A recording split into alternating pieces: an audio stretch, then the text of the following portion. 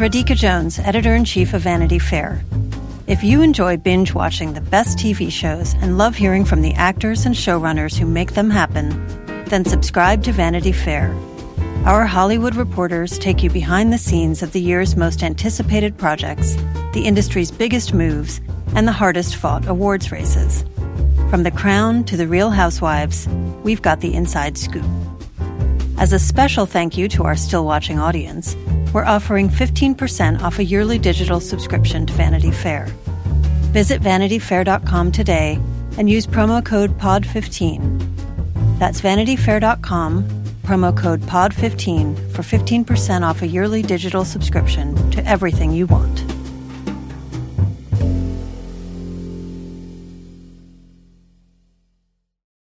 This episode is brought to you by Progressive Insurance. What if comparing car insurance rates was as easy as putting on your favorite podcast? With Progressive, it is. Just visit the Progressive website to quote with all the coverages you want. You'll see Progressive's direct rate, then their tool will provide options from other companies so you can compare. All you need to do is choose the rate and coverage you like. Quote today at Progressive.com to join the over 28 million drivers who trust Progressive. Progressive Casualty Insurance Company and Affiliates. Comparison rates not available in all states or situations. Prices vary based on how you buy. AI is making waves in every field it touches. President Biden is now on TikTok, and the election draws closer each day.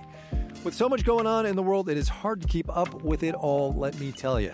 Hi, I'm Kai Rizdal, the co-host of Make Me Smart. It's a podcast from Marketplace.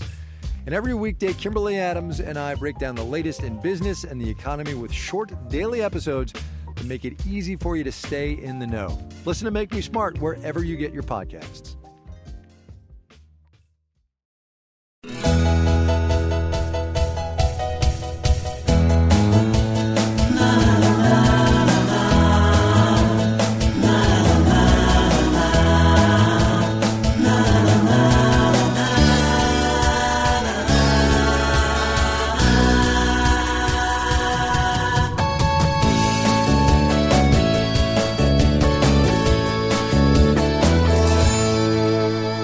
Welcome back to the final episode of Still Watching WandaVision before we become Still Watching Falcon and the Winter Soldier. I'm Vanity Fair senior writer Joanna Robinson. And I'm Anthony Breznican, Los Angeles correspondent with Vanity Fair. Richard is taking the week off. He is on a much-deserved vacay this week, but he will be back to talk about Falcon and the Winter Soldier with us next week. If you didn't hear us mention this on the finale episode, we are just rolling on with Marvel through to the next show, so we will be picking up Falcon and the Winter Soldier. And hey, maybe you're just joining us for the first time. And if you are, welcome. Here's what we do on Still Watching.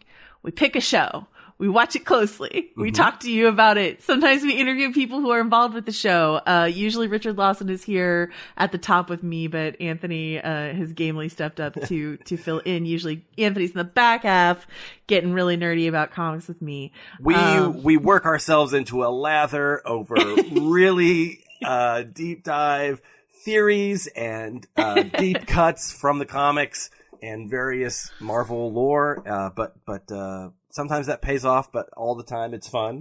Exactly. All the time it's fun. So we are here to just wrap everything up with a bow.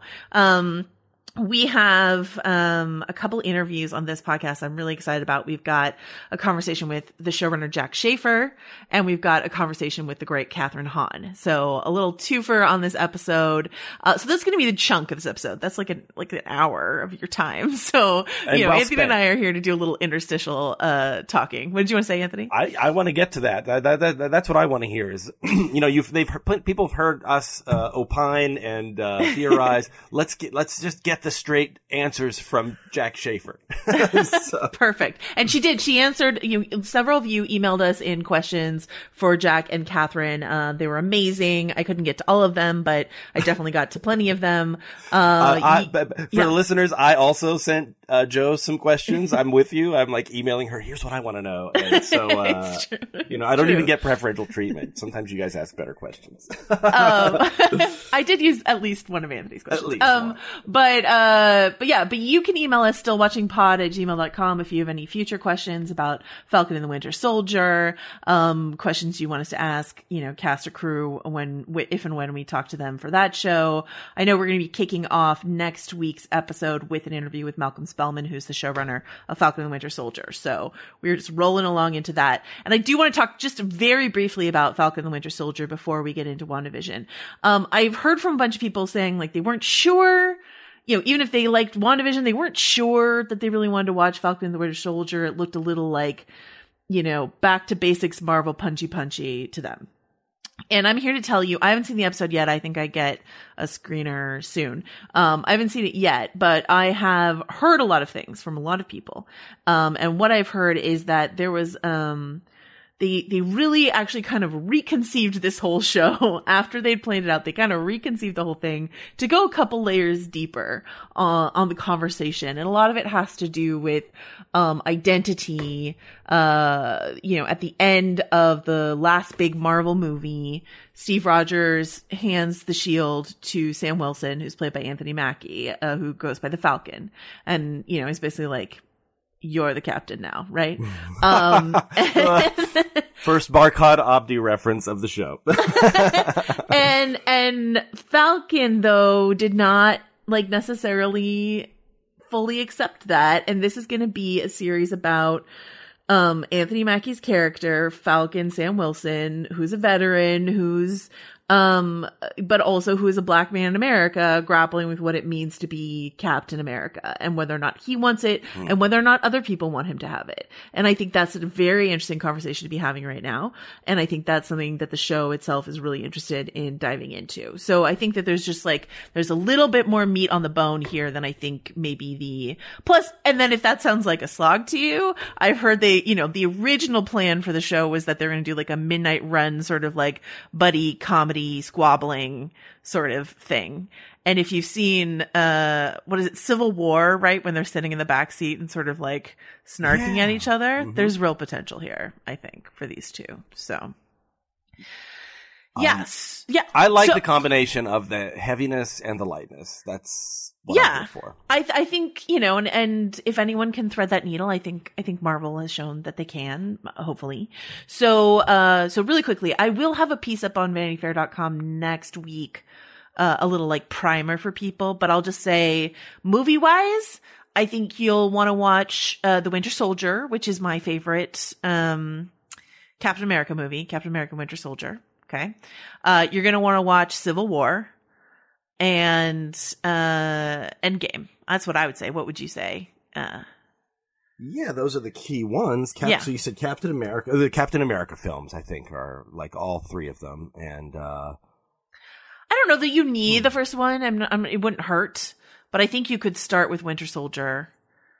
If you don't have time to watch all of them, I would say start with Winter Soldier, Civil War, Endgame. First Avengers is a great movie, and you should watch it too if you have time. But what about the Bucky relationship? Yeah, but it's there in Winter Soldier too. I don't know. I hear you. Sorry. We usually let's be a completist, guys. Watch them all. And we are usually in lockstep, but I do a little Marge Gunderson. That's okay. I agree 100% with your police work there, Joe. I don't know. I think that I think that early skinny little guy version of Steve Rogers and Bucky is super important. That's where he learned how to be a good guy, was from Bucky. Okay. All right. So you can listen to Anthony or listen to me, but either way, you will be prepared, I promise. And then let me just rattle off really quickly some comics that you do not have to read, but you could if you wanted to. Cause I think, it was helpful for some people to read House of M or, there were a few Vision Quest. There were a few different Wanda and Vision comics that people liked reading. So let me just say this really quickly. Was it 2 years ago that Kevin Feige was given an even bigger promotion to be head of all Marvel Entertainment? Was that 2019? I think so. Approximately, yes. Mm-hmm. Yeah. So that's part of why he's overseeing the television arm of the company right now. But he's also got oversight on the comic side as well. I'm not sure exactly the parameters of that, but for the first time he does.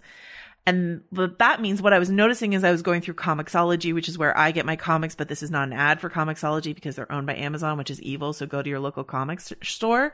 But, when I was going through and checking these titles, what I noticed is they've collected starting in, conveniently, February 2021, they've collected some of these titles in new collections.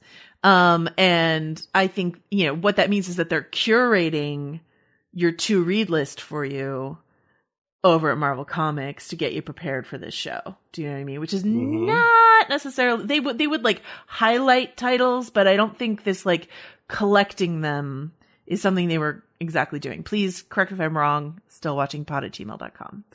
Let me rattle off really quickly some titles. Winter Soldier, The Bitter March, from 2014. Captain America, Winter Soldier, that's Ed Brubaker and Steve Epting from 2006. Captain America, Sam Wilson, Nick Spencer and Daniel Acuna, and that is, that's about Falcon being Captain America, Winter Soldier, Second Chances miniseries, that's Kyle Higgins and Rod Reese. Winter Soldier, the complete collection by Ed Brubaker. And this is one of those curated things where they've collected like a couple Captain America comics and some Winter Soldier stuff and put it into a collection for you, on, at least on Comixology. So that's sort of interesting. And that one, you see a lot of Natasha, Black Widow and, Bucky Barnes stuff. And I suspect that they're going to put Emily Van Camp's character, Sharon Carter, into some of that Natasha stuff, would be a guess I would have, because she's like, the third lead of the show is Sharon Carter, Emily Van Camp. So there you go. Falcon and Winter Soldier, Cut Off One Head, Derek Landy and Federico Vicentini. And this is something they started at the end of 2020, is that comic. So that one is like very Falcon and Winter Soldier, Cut Off One Head. It's very, connected to what they're thinking about for the show. And then 3 bonus recommendations. Captain America number 321, Mark Grunwald and Paul Neary. And that's the introduction, or a highlights this character called Flag Smasher, who's a character who will be played by Aaron Kellyman, who is in the Han Solo movie as Memphis Nest, the Star Wars movie. Oh. So she is showing up as a villain called Flag Smasher, which I'm pretty excited about. That's 2014. And then Captain America number 333, The Replacement by Mark Grunwald and Tom Morgan. That centers on the character of John Walker, who is known as Super Patriot or a few other things. And that's a character who's going to show up played by Wyatt Russell, Kurt Russell's kid. So, those are just some recommendations. Again, I'll put those in a post on VF.com, but I thought I'd if you want to get started over the weekend, I thought I'd rattle those off. Rewind.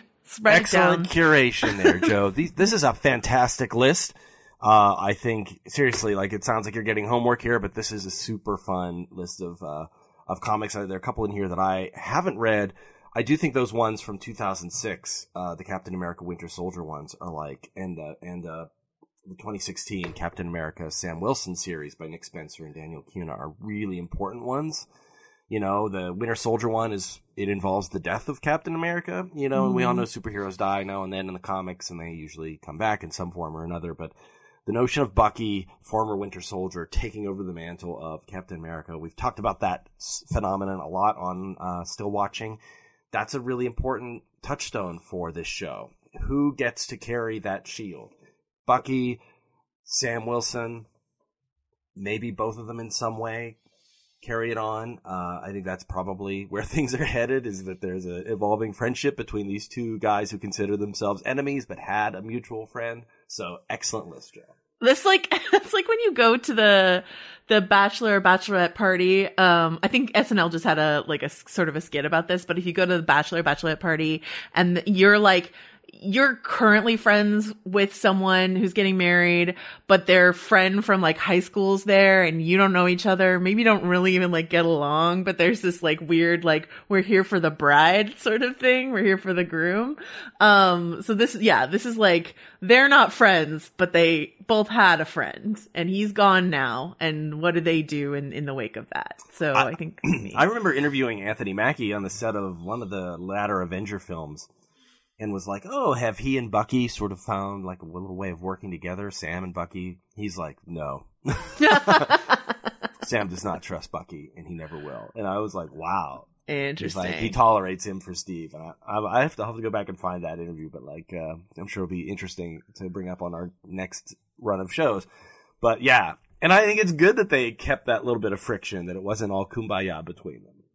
So basically, like, we really hope you'll join us for that journey. I think it's going to be really fun. So you do not have to read any of those comics. Don't worry about it. But they're there if you want them. We will be talking about them in the section that Anthony and I do going forward. All right. So we got a few quick things to hit, and then we're going to get to our Jac Schaeffer interview. So let's start with I want to start with actually something you texted me over the weekend, Anthony, which you watched the finale with your kids, and you saw at least one classical movie allusion. Do you want to bring that up real quick? Yeah, I send Joe a text and I'm like, oh, we forgot to bring up the boots underneath the car that was thrown through the house. Very Wizard of Oz reference. And that made me realize, we've brought up, what was the name of one of the witches was, not Esmeralda, but something, Evadora, right? And I get there eventually. And I realized, even the whole transition from black and white to color is a very Wizard of Oz thing. I remember watching The Wizard of Oz with my daughter when she was very little. And at a certain point, she turns to me and she's like, I wish this movie was in color. And I was like, just you wait, kid. Just wait. Coming right up. And that whole transition from the black and white Dick Van Dyke era to and Bewitched era to color, I think is also a Wizard of Oz thing. And the storms, obviously the witches, good and evil battling each other. But yeah, the boots under the car, very clear homage to the Wicked Witch of the East, right? Who dies at the beginning. Yeah, when I saw that, I was like, oh, they're going to do it. They're going to do the three witches that I want. And then they didn't. And I was like, oh, well. Okay, so the boots. And then what about the lake stuff that you saw that you thought about? Oh, yes. The final post-credit scene of the camera swooping over what looks like a Rocky Mountain type area and a lake, and there's a little island with some pine trees in it, and then it zooms in on the cabin where Wanda is seeming to enjoy like a cup of tea or coffee, but in the background of the house, or the back of the house, she's in full Scarlet Witch gear. What's that called? Remote viewing.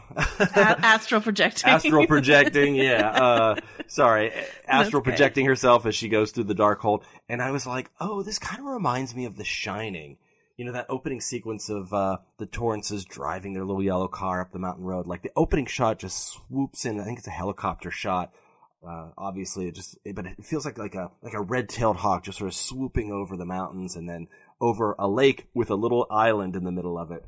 And it's a very similar shot. I don't think it's the same location, unless maybe the landscape has changed a little over 40 some years.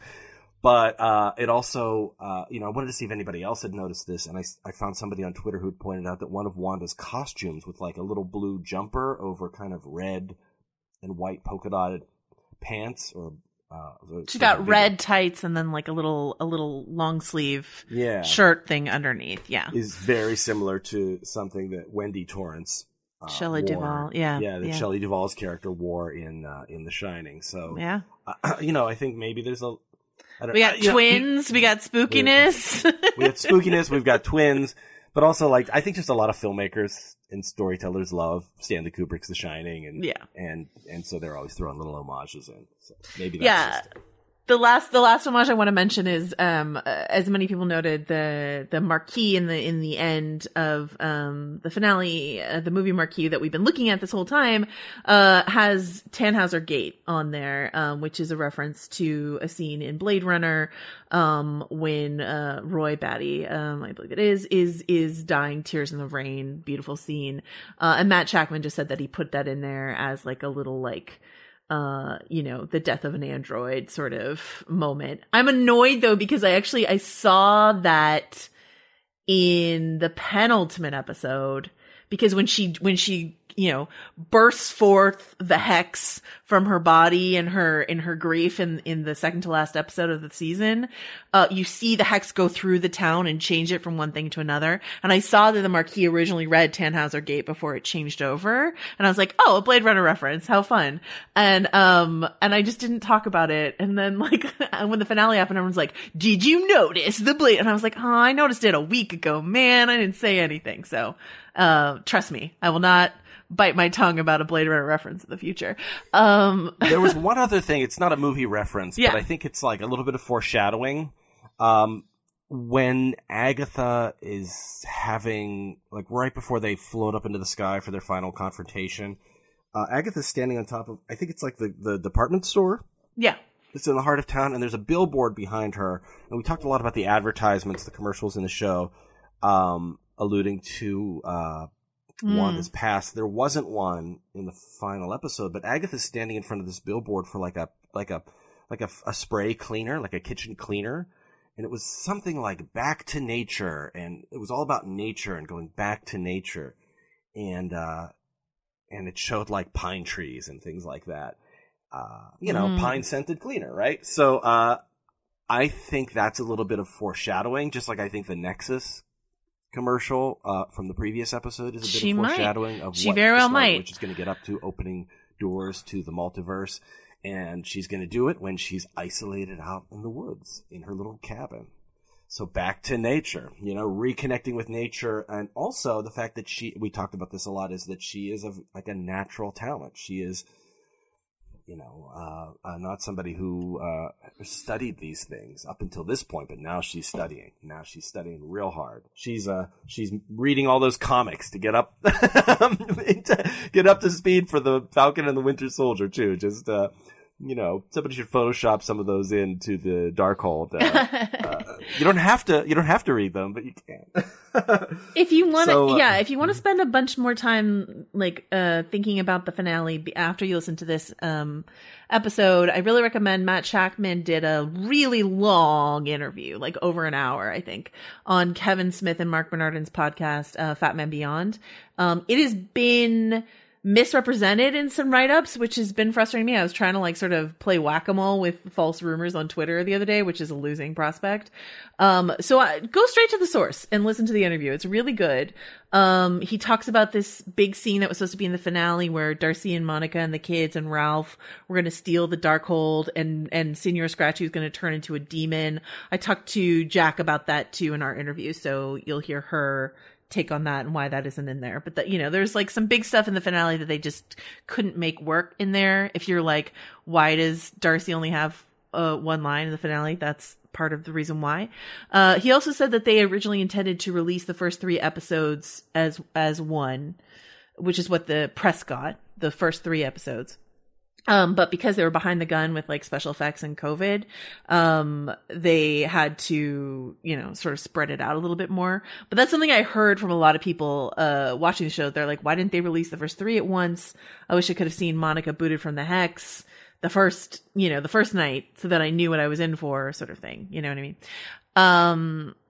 And then, let me just knock a few other things out while we're here.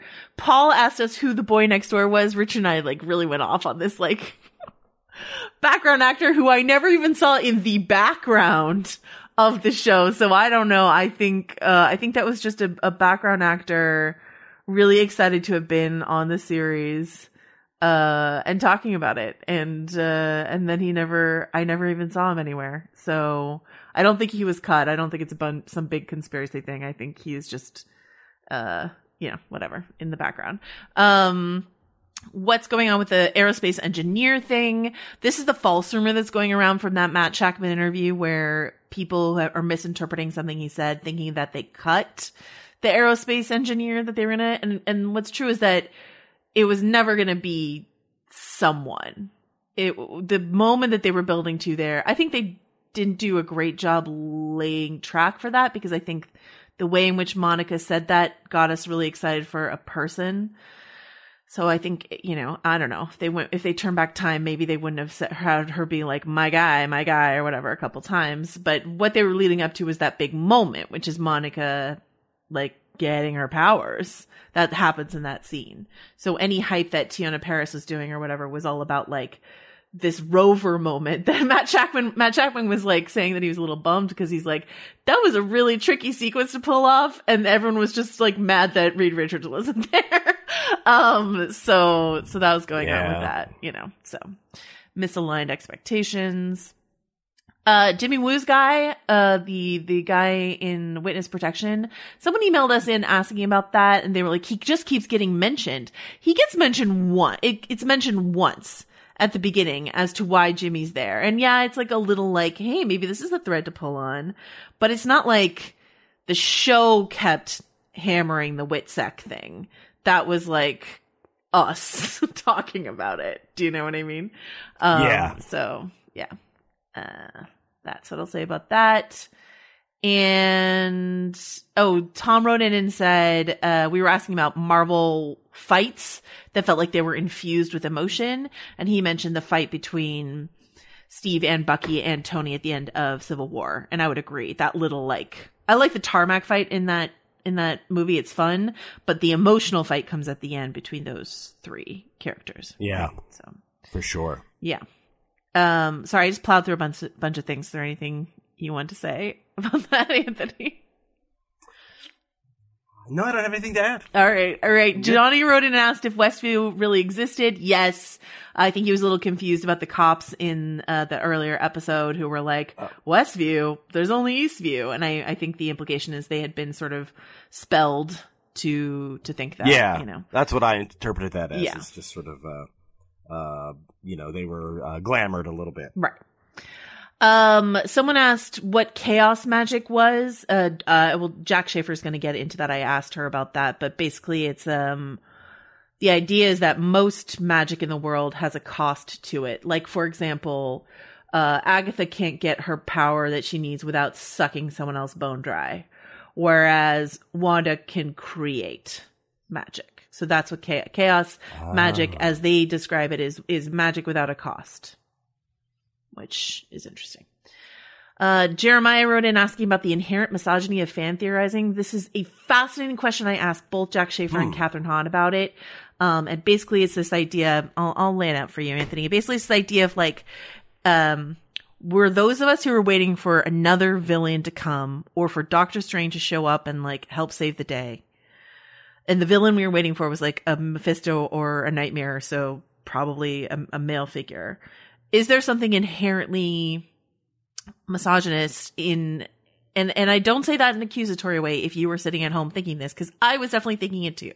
So I'm not saying it in like, you're a misogynist if you thought this, but like, and Jack gets to this in a really nuanced way, I think, and so does Kathryn, but like this idea that it's just an expectation baked into us that there will be some male figure here to come. Do you know what I mean? Well, yeah, I mean, I guess, I don't know, I hope this doesn't sound defensive. I love Agatha and Agnes, but they also didn't reveal that Agnes was the villain until very late in the season. I mean, we suspected, right? You and I guessed it, and other people who recognized the brooch guessed it, but a lot of that I think was just they mean like mostly what's the bad guy? Who's the antagonist here?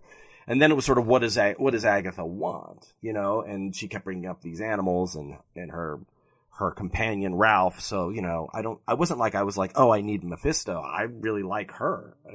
But I thought that maybe she had some other larger goal, but, yeah, I don't know. Yeah, no, I mean, I think mostly they're talking about like after the Agatha reveal and like, I don't think you need to feel defensive or nor do I need to feel defensive for thinking Doctor Strange was going to show up or Mephisto or Nightmare was going to show up. I don't think it's an accusatory thing. I think it's more like, let's just sit and think about like, if there is anything else, you know, if there's something in the culture that, you know, has sent us looking for that.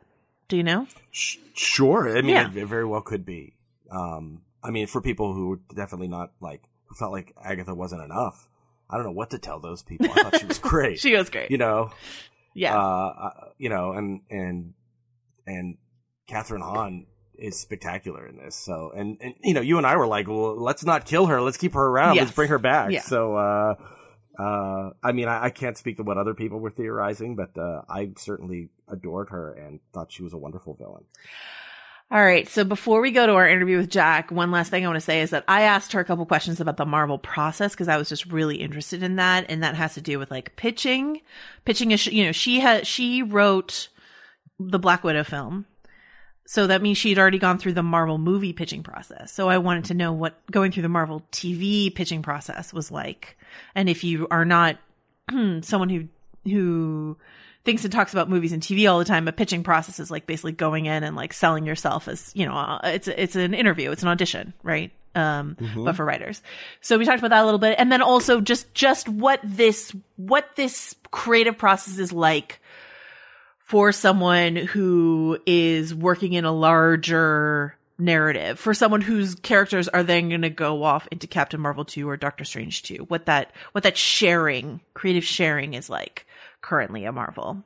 So, those are some of the things we talked about, kind of process questions. So, all right. Anything else you want to say before we hear from Jac?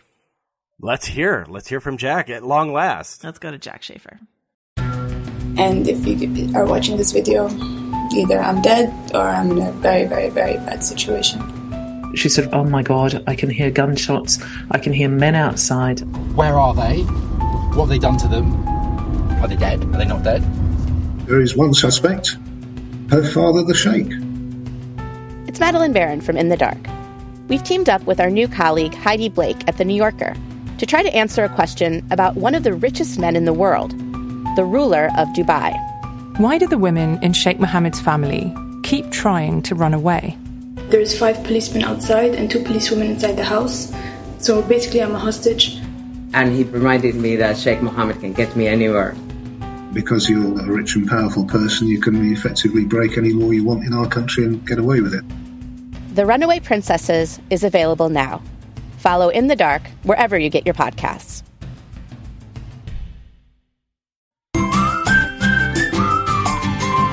Something we tried really hard to do throughout with the theorizing, because I think it is fun, but I do see the danger of it, is just be like, and if it's not that, who cares? You know what I mean? Like, let's have fun. I love that. Yeah. One of the sections that I heard with you talked about how you used to get frosty when your theories didn't work out, and now it's part of the fun. And I have that locked safe in my heart because this is my first experience with like theorizing at this level. Yeah. It's been like the emotional part of it has been a little challenging. And so I really appreciated it when you said that, because I think I take it really seriously. Like all the folks at Marvel, they've been through this a million times. So like they let me slide and like they find so much of it, hilarious. And fun, part of the fun, like that whole, like the sort of, there's this like semi-permeable membrane between Marvel and the fans. And it's really, really amazing. But yeah, it was my first like big experience. So anyway, I took a lot of comfort in that statement that you made. So thank you. I mean, honestly, I promise you, I laughed for almost a full day when I found out what Paul Bettany was up to. I thought that was one of the funniest things that's ever happened. So I've evolved that stage at this point. Oh my God. He was so hilarious about that. Like, like when I read it, I was like, Paul, it's so funny. It's so funny that he did that. Yeah. Yeah. Mm-hmm. That's Paul Bettany.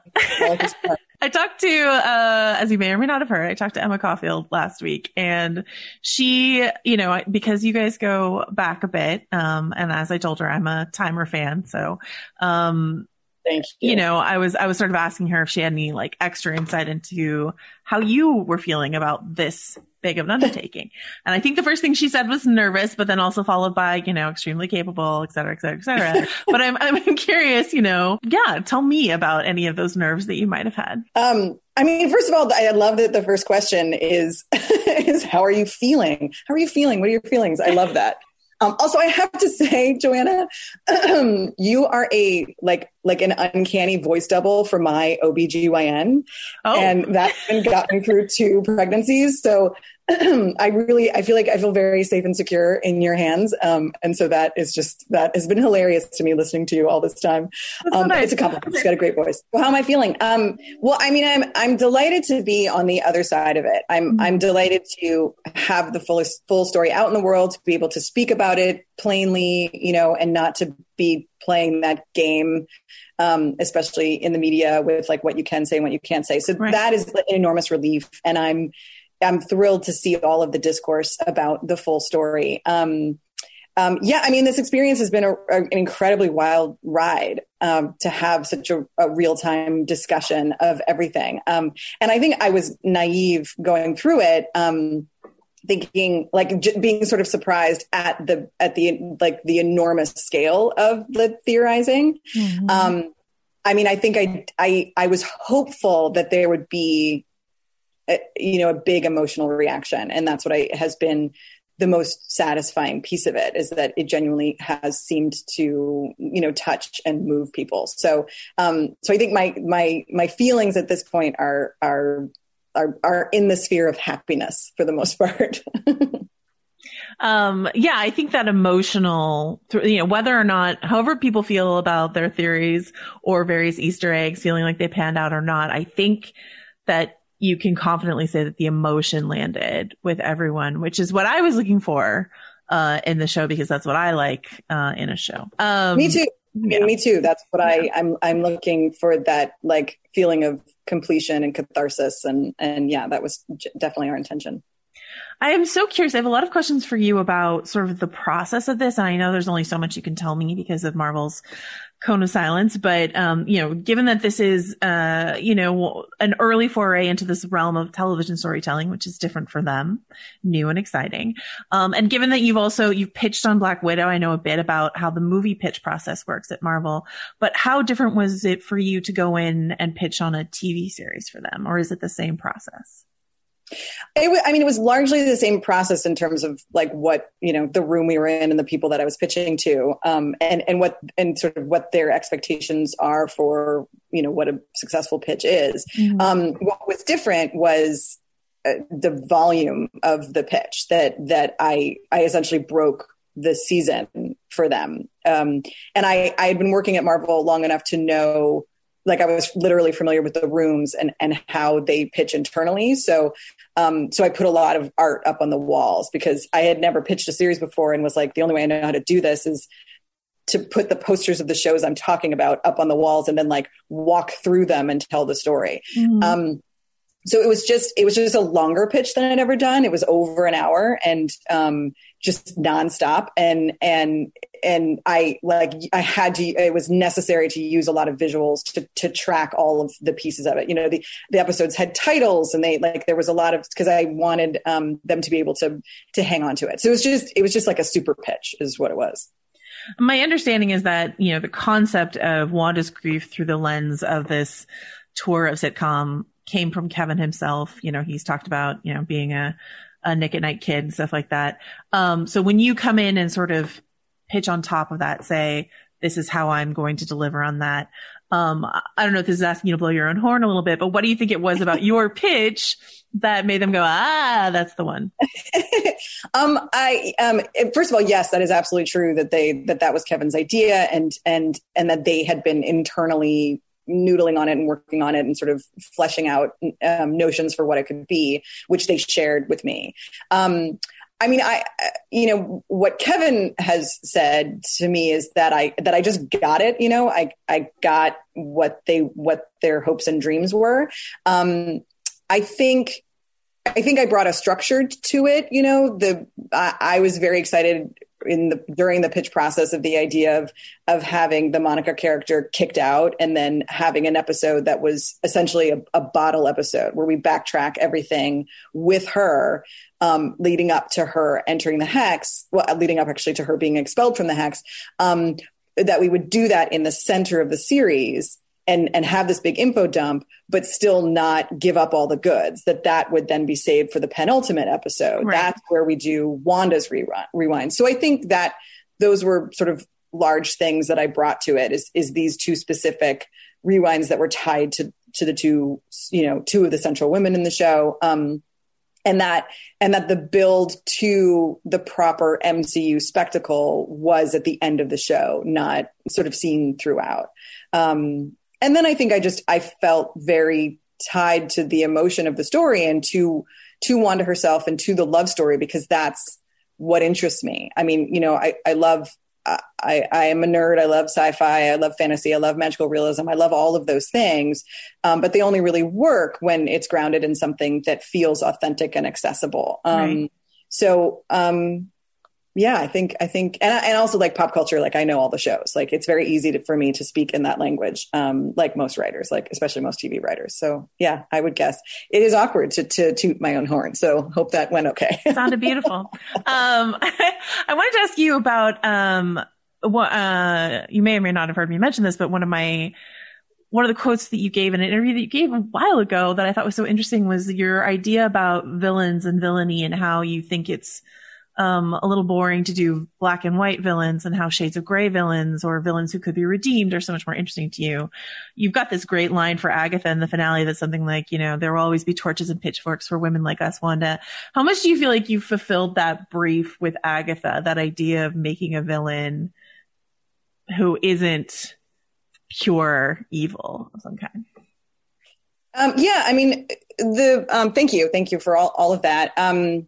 Well, first of all, you know, the supervillain of the show is grief. So that was helpful in itself because yes, we were looking at Agatha as like technically on paper, the big bad of the show. But we had space for that to be more nuanced. And we knew even before Kathryn came on, you know, we knew this was a woman, right? So it's two women at the center in terms of the battle. And we knew in the comics that Agatha was a mentor and a teacher and a mother figure and all of these other things. Yeah. And so it felt very organic to fold all of that into her story. And then as we were figuring out Agatha's backstory, Laura Donney wrote the penultimate episode, and she did many iterations, all of them beautiful, of Agatha's origin. And with every one, she took it very seriously. Like what is the core trauma of this woman? Right. And that sort of bled into everything. Like all of Agatha and Wanda's exchanges, even the lighter ones in the sitcom, like have all of that texture underneath them. And then when we cast Kathryn Hahn, it's like, you can't have Kathryn Hahn in anything without it being multidimensional. Like right. Even if you try, like you're not going to get a flat performance. Mm-hmm. She has questions. She wants to know. She wants to embody fully. So then it just, of course, went to the next level with her. But when you bring up that, you know, what I said about black and white villains, I mean, what it makes me think of is Wanda. I mean, I'm interested in all the sides of Wanda. Yeah. And you know, seeing her flaws and her selfishness and how reactionary she is, and how big her anger can be. So yeah, I mean, I just think the more you invest in your characters in an authentic way, the better all of the storytelling will be. And I will say that, you know, at the time when I spoke about villains, I think I remember that interview. It was at a moment where I was just so enamored of Killmonger in Black Panther. Yeah. It was just like, it like knocked me across the face, like how powerful that character is. Yeah. I just aspire to that all the time. To that end about, you know, talking about Wanda and all the dimensions of Wanda, I know better than to ask you what's next exactly for her, but I will ask you this. Do you think we as an audience would be correct to be worried about her? Worried about her? Is that what you said? Sorry, you broke up. Yeah, worried about her. I mean, I always worry about her. Yeah, I mean, it's hard. I can't speak about what happens next. I know some of it. I think the thing that makes me feel good about whatever happens next is Lizzie and her attachment to the character. She is an incredible protector of this woman, Wanda Maximoff, and understands her so fully. And so I don't know. I think it's just going to continue to be fascinating is what I will say about it. Good answer. I was listening to an interview with, that Matt Shackman gave over the weekend, a pretty long one. And he was talking about how the Strange production or story development offices were right around the corner from yours. And and like sort of towards the end that he was talking to Sam Raimi a little bit. So I was just wondering if you could talk about, not specifically, but generally sort of the conversations when you're doing something like this. in the larger sandbox of Marvel and you've got your corner and your toys and you know you're going to be handing those toys off to different creators, what that collaboration process looks like. Well, it's always overseen by Marvel, their network of producers. They're executives, but they're really just like genuine dyed-in-the-wool producers. Right. And so, they know all, and they share what needs to be shared. There is a sense of community, and it's wonderful. And I know a lot of the other artists and feel grateful to know them. One of the writers in my room, Megan McDonnell, is writing Captain Marvel 2, which is just a glorious thing. So, I know the writer, Michael Waldron.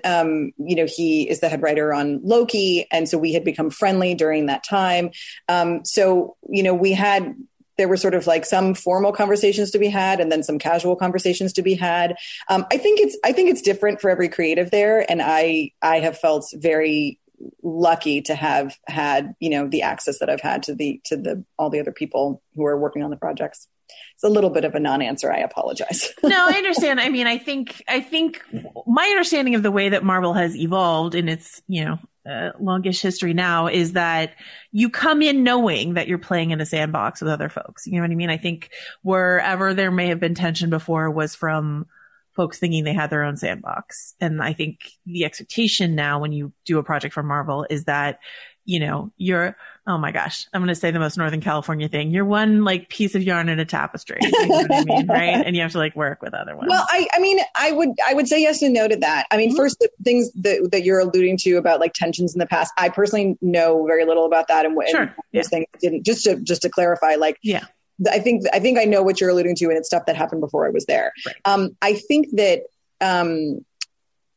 what I will say, and I think this is unusual, and part of the success of Marvel is that, yes, you're part of a larger story and a larger mythology, and you're sort of bound to that. But the way that Marvel works, the way that Kevin and Lou and Victoria and your, particular executive work is they make you feel like you're the prettiest girl in the room. Right. And you get the full weight of everything, and every piece of the project is taken seriously, and they want each thing to be the best absolute thing that it can be. And then it has to like click into place with the rest. So I think I wouldn't describe it as like, it's some kind of like a surrender that you're like, oh, I'm a cog. Like it's not, no, it's wonderfully like beautifully interlocked. And to me, it has always been like a gift. Like I never thought I would do TV because I couldn't understand how you could spin out a show, like a story. Like I was like, no, a story has a beginning, a middle, end, and then you walk away. Yeah. And you throw your popcorn in the trash and it's done. And I just didn't think, I'm like, how can you spin it out and spin it out and spin it out? And on this, I learned some of those skills, but I've enjoyed that working inside Marvel, like some of that pressure is like taken off me because they're all like, you have to fit the need to fit inside this thing, the sort of like slightly prescriptive nature of it, helps craft good story. It's like, I again, at the risk of speaking way too much, I started in independent film, and the lesson in independent film is always like, whatever the restrictions are, whatever the limitations are, the lack of resources, like, if you're doing it well, those end up being gifts, right? There end up being like discoveries and choices that you make because of a lack that end up being, right? And it's sort of like that in this huge scale. It's like when you're told you can't have that character, you can't do that plot line, you find something else. Right. You get to be really innovative. Yeah. Yeah. I like that. I want to ask you about this. Oh yeah, here's what I want to ask you. I want to ask you, we got a question from one of our listeners actually about, well, they have several for you. Some of the ones I might have already asked you might have come from them. I'll give them credit, but, someone was asking about whether or not I thought that we talked a little bit about the theories, about the nature of some of the theories, the predominant one being that beyond Agatha, there was going to be one more shell layer of a villain, and that villain would, people were assuming would be a Mephisto or a Nightmare, and we're expecting a man to show up. And do I think there was something inherently misogynist in that expectation that there had to be one more thing and it had to involve a male villain, and that people couldn't, on some level, probably subconsciously, accept that this was a story about, you know, Wanda and Vision, but also Wanda and Agatha and Wanda and Monica and a lot of like female fronted storytelling. So I know that this show, you aren't setting about with like some massive feminist agenda, but it is, you know, a very female fronted show. Do you have any thoughts about that idea of like, were you ever watching people wait for a man and be like, he's not coming? These women talking. Yeah. First of all, I've never taken a question from a listener, so this is a big moment for me. I feel very cool. So what's the listener's name? I don't have it written down. I'm so sorry. Okay. So sorry. Whoever you are, thank you for your wonderful question. I have so much to say about that. I will try and keep it brief. I would not say, like, I wouldn't say like it's inherently misogynistic or sexist because I'm not putting that on any viewer. I do believe it is a product of our collective programming. Yeah. I think that the idea that there's some big male bad or that there needs to be a male savior in the form of Magneto or Doctor Strange or whatever, that there needs to be some intervention, either a larger power source or a savior source, and that it be a man. Yeah, that's a result of the storytelling we've been watching for eons. So I don't feel like critical or irritated or even hurt by any of that. I'm like, yeah, this is what we're used to. Right. And so when I would read that kind of thing, first of all, this is probably going to get me in trouble, but like, I'd never heard of Mephisto or Mephisto.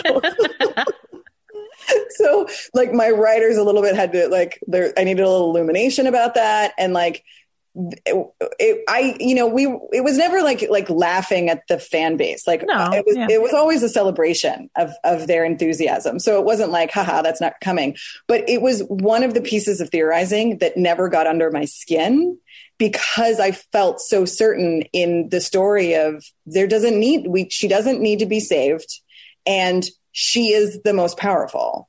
So end of story, gang. Like anything else would be tacked on and unnecessary. So yeah, that would be my response to that. Can you say what theorizing did get under your skin? Let's see. What would I? Well, the stuff about Dottie, a little bit, just because Emma is so fantastic and she and I go way back and I love her so much. Yeah. And it seemed to sort of like run away in a bit where I was like, no, she just came to the show and did excellent work. Like she came and she was like the ice queen, like, you know, like the mean girl of the neighborhood, and she killed that. Mm-hmm. And then she came back and she was Sarah and like was heartbreaking, talking about her daughter locked in her room. Right. Like that's why we hired her, and she's beautiful and she is tied to all of these other fan bases, and like she's a total weirdo, and I knew she would get this show. And so the sort of like the extra hype there, and like I think, you know, and I feel protective of her, so like I didn't enjoy that too much. I mean, although I, you know, again, like I have no criticism of the theorizing itself or the fans themselves. And then that's all I'll say. I feel everything else is too much exposure. Fair. I actually have one last like Easter egg false thread that I followed question for you, which is you gave this sort of like a behind the scenes package interview. And in the background of your interview, there was a Wonder Man, like art on the wall. Was that an intentional misdirect, or was that, you know, as you're noodling various ideas, that was genuinely something you were considering at one point? That was not something that the publication of that footage, we were not intentionally trying to mess with people. That was not what that was. I sort of wish that we could like put in print somewhere, like photos of all of the walls of that room, because you would all think that we're insane. So yes, I mean, I would say that was like, there are just totally crazy things on the walls in that room to inspire. The way that room is constructed, there's randomly one beam that is a very bizarre, like architectural piece of the room. Uh-huh. And we put a sign on it that said beam of weirdness. And we just put every weird thing that came up in the room. Gretchen Enders, who wrote episode 2, is a whiz with Photoshop. So like, it was a lot of like that kind of amalgamated weirdness. So yeah, I would say that it was part of larger conversations. Okay. Can you how much can you say about the way in which COVID affected the finale? In that Shackman interview I referenced, which if anyone wants to listen was on Kevin Smith's podcast, he was talking about this sequence that he had filmed, with Monica, Darcy, the kids, and the Darkhold, and that the Senor Scratchy was going to turn into a demon, and that, the VFX just didn't come together, or story-wise, it just didn't seem like it fit, or whatever it may be. I know that people just wanted more and more, right? And so they wanted the finale to be 2 hours long. They wanted Darcy and Monica to have even more to do, et cetera. How much of that is COVID? How much of that is story? What's the balance there? Yeah, that stuff, the Scratchy stuff, I'm sorry, I need to go and listen to what he said, because I didn't know we could talk about that. Yeah. He said Senor Scratchy turned into a demon. Oh my God. Yeah. Okay. And chased them. And then there was a Goonie set piece and all of that. Oh my gosh. Yeah. Wow. Yeah. He just said it. Stuff? Well, he said it first. So I'm like, if it didn't make it on the screen, I can't talk about it. Mm-hmm. So that stuff was not COVID related. We shot that before COVID. I think, with the finale, there were things that were written that weren't shot, and things that were written and were shot and didn't make it in. Especially with the finale, that was the hardest to write, and it took the longest time. Pretty much when we moved to Atlanta for pre-production, when the writer's room was finished, the majority of the episodes were fairly locked, except for the finale. The finale was just this ongoing question, which is pretty typical for Marvel projects. The climax of a Marvel movie is just iterated and iterated, until the very end. And then often there's additional photography. So I think, there were sacrifices that were made because of COVID, because locations were lost, and the reshuffle trying to get back. And I think that a lot of us had, dreams for things that couldn't be done exactly how they were anticipated. Mm-hmm. And then there's a lot of choices that are made in editing that have to do with pacing, and not being able to squeeze everything in. And then the real thing is the larger master of Marvel and the other stories. So I think sometimes things are pulled because they don't work with whatever the discoveries that have just been made on Doctor Strange 2 get the priority over the thing that, over the small beat or whatever that we have in our finale. Right. It's a balancing act. That's what I would say about that. Yeah. But Senior Scratchy was super scary.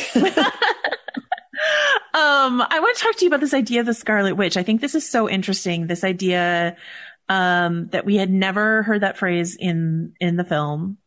And can you say was that because of the Fox ownership of the character? Is that why? Actually don't know the answer to that question. Yeah. Okay. But so you're presented with this idea of here's a thread we can pull on that we've never used Scarlet Witch, in the films. We're going to aim towards that. The end of the series, she's a Scarlet Witch. Whose idea, where does it come from, this idea of making the Scarlet Witch into this sort of prophesied figure? It just seems like such a huge, interesting opportunity you took with this tiny detail, which is we've never used these words before in the films, Yeah, I was nervous about it because so the original notion of it is, from the very beginning, this was a show about, this woman processing her grief, through TV, right? Mm-hmm. That was the thing. But then the marvel of it was, let's learn more about the Scarlet Witch and her powers. That was the directive from the very beginning. Got it. And that was part of the very long conversation about the finale of drilling down of, okay, well, what are her powers and who is she? And what we landed on was this idea of chaos magic, and that it is creation magic. It is creation whole cloth. In fact, she creates 3 people without any cost, right? Because in the sort of witch culture, the idea of whatever spells you do or whatever magic you do, there's some sort of cosmic cost in some way, and there's no cost for her. So that is spectacular, and that is the thing that Agatha wants, because that's a thing nobody has. We went around and around with a lot of different ideas. The idea, the sort of there was a time where the finale was based around a specific prophecy, and that's what we were sort of running at, and that became too cumbersome. I did enjoy it because, I mean, if Matt Sheckman's talking about, Senior Scratchy being a monster, I'm going to talk about this thing. Okay. The prophecy had to do with her destroying the world. And so she's fighting her identity as the Scarlet Witch because she doesn't want to be the person who destroys the world, which I think a piece of that is still in the thing. But like that was the thing that she was really, really afraid of. Mm-hmm. And then the discovery is that she has to destroy the world of the hex, like that fulfilling of the prophecy. And as a writer, I was like, that is so great. We're all geniuses. But it got very restrictive. And one of the things at Marvel is like, so with some of the mythology definitions, it is best to leave things a little bit loose because when you pass the ball forward, it gives the next team more to work with. So, and we loved the idea that we would land her knowing some, but not all. And that would sort of like be part of her trajectory in the next piece of her story. And now I'm totally forgetting what your original question was. Have I answered it, Joanna? Yeah, you did it. That was what I was going to say is the thing of like, episode 8 ending with like, you're the Scarlet Witch. Yeah. I remember Matt and I having conversations about like, man, is this going to land? Because everybody already knows this. This is not new information. Like, is this really, can it be a like, dun, dun, dun? Like, can we actually do it? And ultimately our conclusion was absolutely, we can make everything work as long as we build to it appropriately. And so it was a pleasure to not have to like, get up on Friday morning and not be met with like a million tweets that were like, duh. We know. Yeah. We've been knowing. We've been for a very long time. Thank you. Speaking of, names to give people. So the white version of Vision that we see in the last 2 episodes, is credited as the Vision in like the closing credits, I believe. We see this download of memories given to him and they include Wanda memories. So, I'm sure there's plenty you can't say about him and where he's going and all that sort of stuff. But like, what's your understanding of who that is, who takes off in the all white? Yeah. I mean, it's a tricky thing to answer, but I do think I can speak to my understanding of it as a writer. And it's not necessarily the truth moving forward, but it's how I internalized it. And I would think I think Paul would probably have a similar explanation of it, and also probably Lizzie as well. The idea that yes, he's given the data is unlocked, but it is just that data. It is not what he's experienced. And I think the idea is that there is not necessarily immediate and visceral emotion tied to it. So in that moment, that is information that is factually true. And that's kind of it. Where he goes and what happens, I don't know. But that's the way, when I was writing the scenes initially in the finale, in the action lines and dialogue, actually, I referred to Hex Vision as soul vision, which was kind of our distinction, is that like he has a soul and then this other version does not. And that doesn't mean that he can't ever, but like that was how it was our way of sort of talking about him, that he's the Vision with the feels, he's the Vision who's the dad, like he's this beautiful, like fully lived in creature. Yeah. And then for Wanda's side of it, like and I don't know if I can speak about this, but Lizzie actually mentioned it in an interview, so maybe maybe it's okay that I'm talking about it. There was a scene, a nonverbal scene, where they sort of saw each other at a distance, and and then flew in separate directions. And the idea for Lizzie and Paul, I think, was like a lack of recognition. Like she's looking at this person, and not only is he not who she remembers, in like Scotland and Wakanda and all those things, but he is absolutely not the father of her children and the man that he experienced the hex with. Right.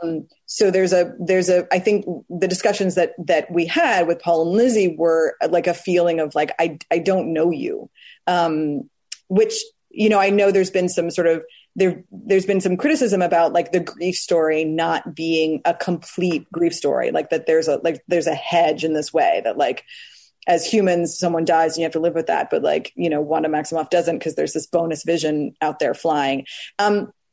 And I, you know, those thoughts occurred to me as I was working on the project. And I did worry about them, but it always made sense to me that this isn't that person. Like it is a body, but it's not that person. And she did in her own way, on her own terms, have to say goodbye to that person. Right. Yeah. So he has the memories, but not the emotional connection to the memories. So it's more like data. That was our interpretation in the creation of the finale. Yeah. I think that makes a lot of sense. Okay. Thank you for giving me time for one more. Cause I got the text to wrap it up. Sorry, I know there's so much talking. I just also really wanted to talk to you, Joanna. No, I really want to talk to you forever. I understand though. Because I'm just really excited to tell you all the things. Well, let me say just really quickly. I read in the New York Times this morning that you were a fan of Lost, and I do a podcast about Lost. So if you ever want to come talk to me about Lost, okay, podcast. All right. So, this is our last question. I want to wrap up by asking you about something we've talked about throughout this season about WandaVision, which is the danger of this hysterical woman trope, which is something I feel like I've seen in some of the comic treatment of Wanda from some male creatives sometimes. And I was wondering, how you guys discuss that and sort of try to avoid that particular pit.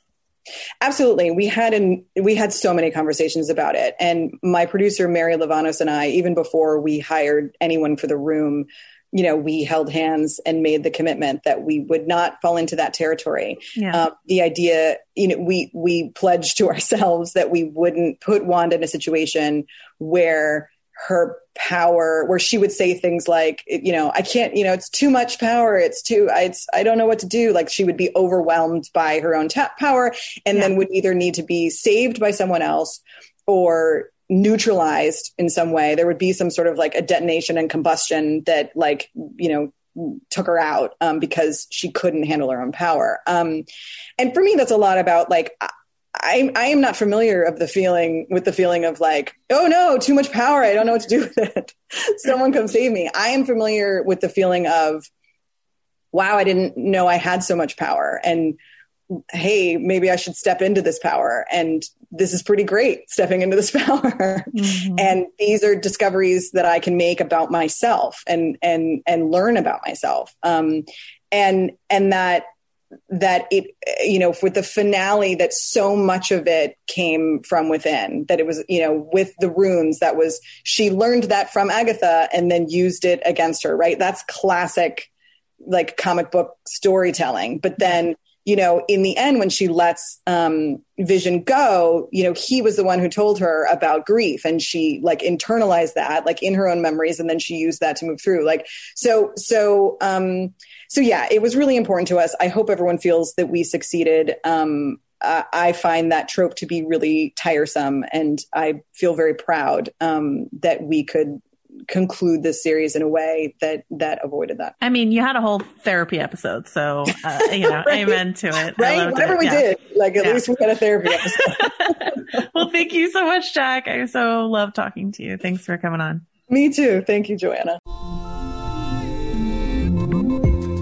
You come to the New Yorker Radio Hour for conversations that go deeper with people you really want to hear from, whether it's Bruce Springsteen or Questlove or Olivia Rodrigo, Liz Cheney, or the godfather of artificial intelligence, Geoffrey Hinton, or some of my extraordinarily well-informed colleagues at The New Yorker.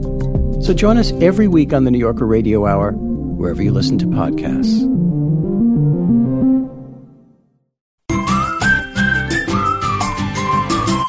All right. And then, of course, we want to go next to our interview with Kathryn Hahn. But I want to tell you two things really quickly, Anthony. I'm so excited that you're not on Twitter, so I get to be the one to tell you these two things. First of all, do you know that Kathryn Hahn is currently fostering a kitten named Grogu? Oh, wow. Yeah. And then, also, this is what I'm really excited to tell you. She brought up, I did not bring it up, she brought up, Salieri and, Amadeus. So, which was your assessment of the Agatha-Wanda relationship. So she's brought it up elsewhere in other interviews since, but this is the first time I had heard it.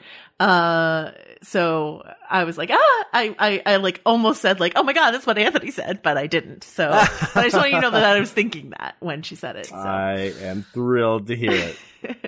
Always good to be somewhat on track. All right. So let us hear from the great Kathryn Hahn. So something that has been a really fun side effect of this whole WandaVision phenomenon is that people are going back and discovering some of your previous work because they're so excited. They want to spend more time with you. I have like a little list of recommendations that I like to give people, but what are you most excited for people to discover if they go back through your CV? What do you think people should watch of your stuff? So crazy. I mean, gosh, I mean, first of all, I'm from the Midwest, so I'm always like, I can't ever say anything about myself. I mean, there's some there's some independent things which I feel like didn't get a wide enough maybe release or audience that I'm really proud of. I mean, this is a totally different genre, but I really loved this show I did called I Love Dick. It was one season, different genre. Don't maybe bring your children. But I did love that. I loved a movie I made called Afternoon Delight. I did love, I mean, I don't know. I mean, I'm so proud of like, all of it. And even like, I think maybe Step Brothers is always a good one to rewatch just because, John and Will are such geniuses in it. And Adam Scott, that's where my friendship started with him. And yeah, that was an Adam McKay. It's just amazing. So very proud of that as well. I'm also a big Bad Words fan. Like I really like Bad Words. Yeah. Exactly. Yeah. Oh yeah. People should totally watch Bad Words. I love that as well. Jason's, first feature. Yeah. And look where he is now. I know. At every award ceremony, we get to see single award ceremony. We get to see what his home office looks like. So I know. It's real nice. It's very nice. All right. So I wanted to ask you, obviously when you get signed on to play this role that has all this comic book history behind it, you have the opportunity to go through the comics if you want to and sort of piece together that history. But when you're putting together your take on this character, did you sit down and create your own version of a backstory for her? No, because I sometimes don't think that's like very incredibly that's not very helpful because it's kind of leaping it off the page. So I kind of just worked with the amazing script that I was handed by Jac Schaeffer and those writers, that amazing writers room. Mary gave me a Bible that basically had every reference to Agatha, like every appearance of Agatha's through the comic books through the 1961 till now. And so I was able to have all that as a backbone to know all of that was in this person. But then I kind of had to let that go because this is, knowing that that's in there, but then kind of work with that knowledge and what was on the page, if that makes sense, to create this particular bird, knowing that those things can exist. Like she's a mentor, she's a nanny, she's a mother, she's an antagonist, and she's also a friend, like a mentor. So knowing all those things could be in place in that one person, that was, I felt all I needed was knowing that information and then seeing what was on the page in front of me. Something I've heard Jac Schaeffer say, and then I talked to her about it actually earlier this morning, was this idea that she's not very interested in black and white villains, villains that feel like they're pure evil. She prefers the shades of gray. And I love this line that you have in the finale: "There will always be torches and pitchforks for ladies like us, Wanda." Right. So I was just wondering, my favorite line, how you feel Agatha fits into that idea of a shade of gray villain. Absolutely. I'm 100% with Jac. And I think that's why, this part was such a turn on in this amalgamation is because she's all of those things. Like, you know, Matt had talked a lot about, like, we all had talked a lot about the Amadeus Salieri relationship, and that those things can all exist. Like, there can be a craving for friendship, for like there's like a maternal feeling, and then there's also like mad jealousy and just threat, total threat, like that this perfect thing was just born naturally with all this that has not come easy to this person. So yeah, all those things can exist at one time. And I think that's why this part was so attractive to me as well.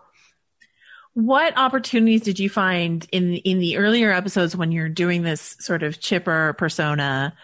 What opportunities did you find to bake in some of that Salieri envy or any kind of digs into those scenes? Well, I think it's all, again, like just in the writing. Like if you just kind of, you know, put one foot in front of the other and showed up, like there is in the writing, like even in the first episode with I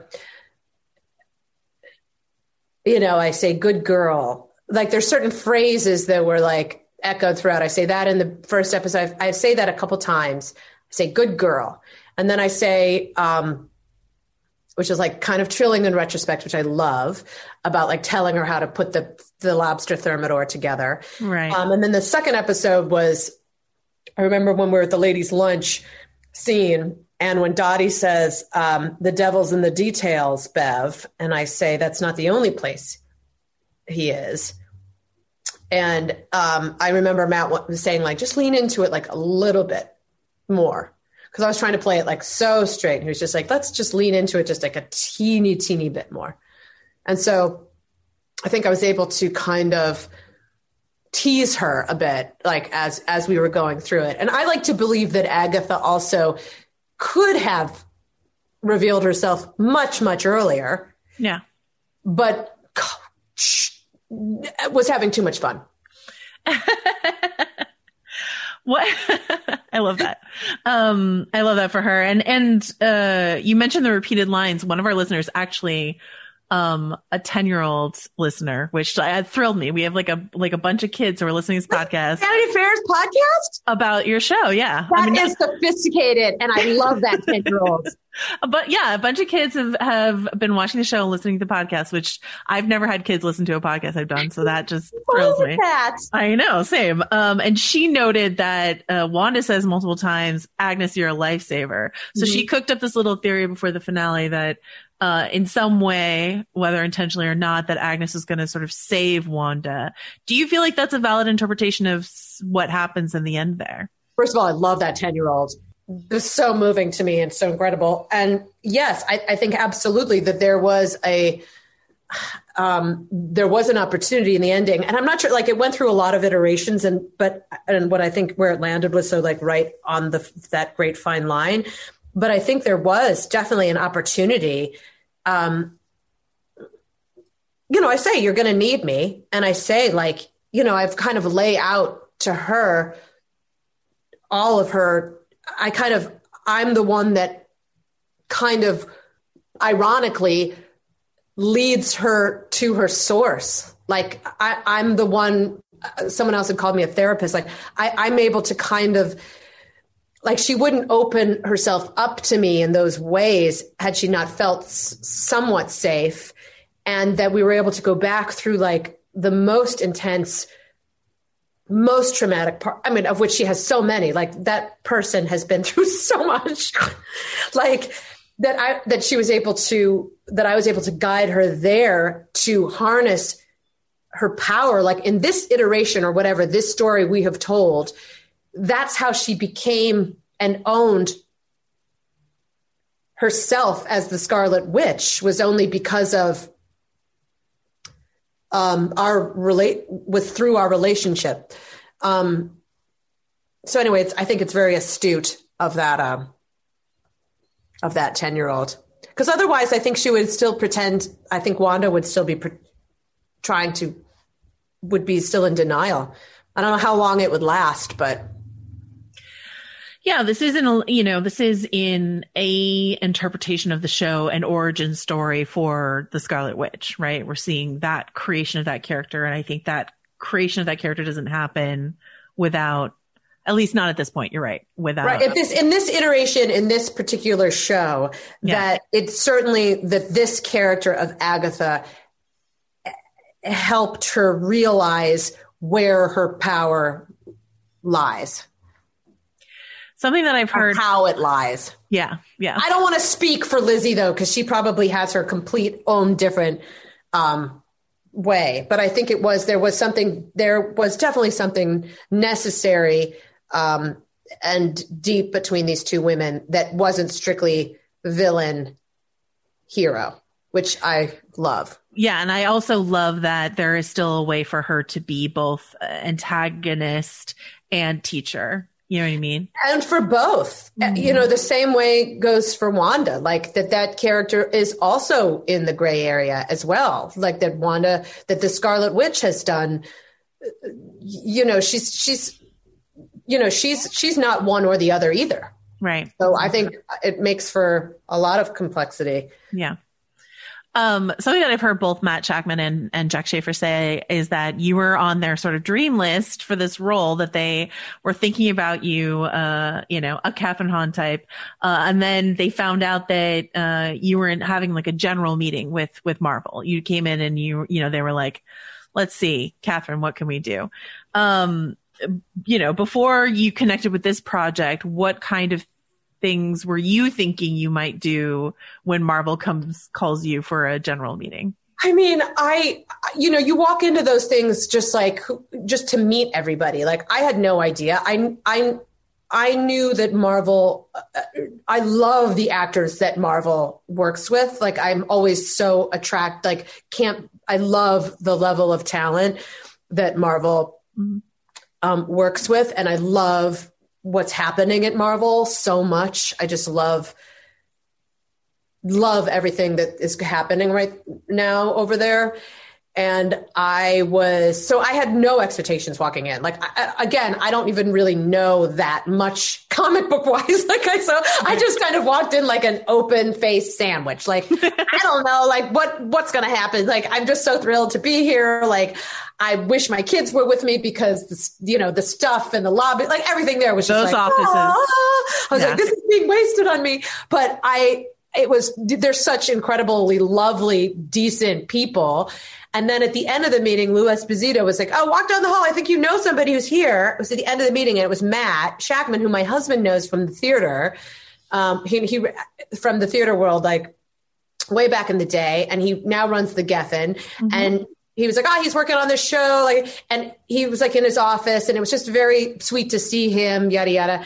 And then it was like 2 days later, they had, or something like that, had asked me to come back for specifically to talk about this project. And it was Matt, and it was Jac Schaeffer, and it was Mary Lavanos, the producer. And, I mean, wow. Like when I found out it was a witch, I was like, I just was like mouth again.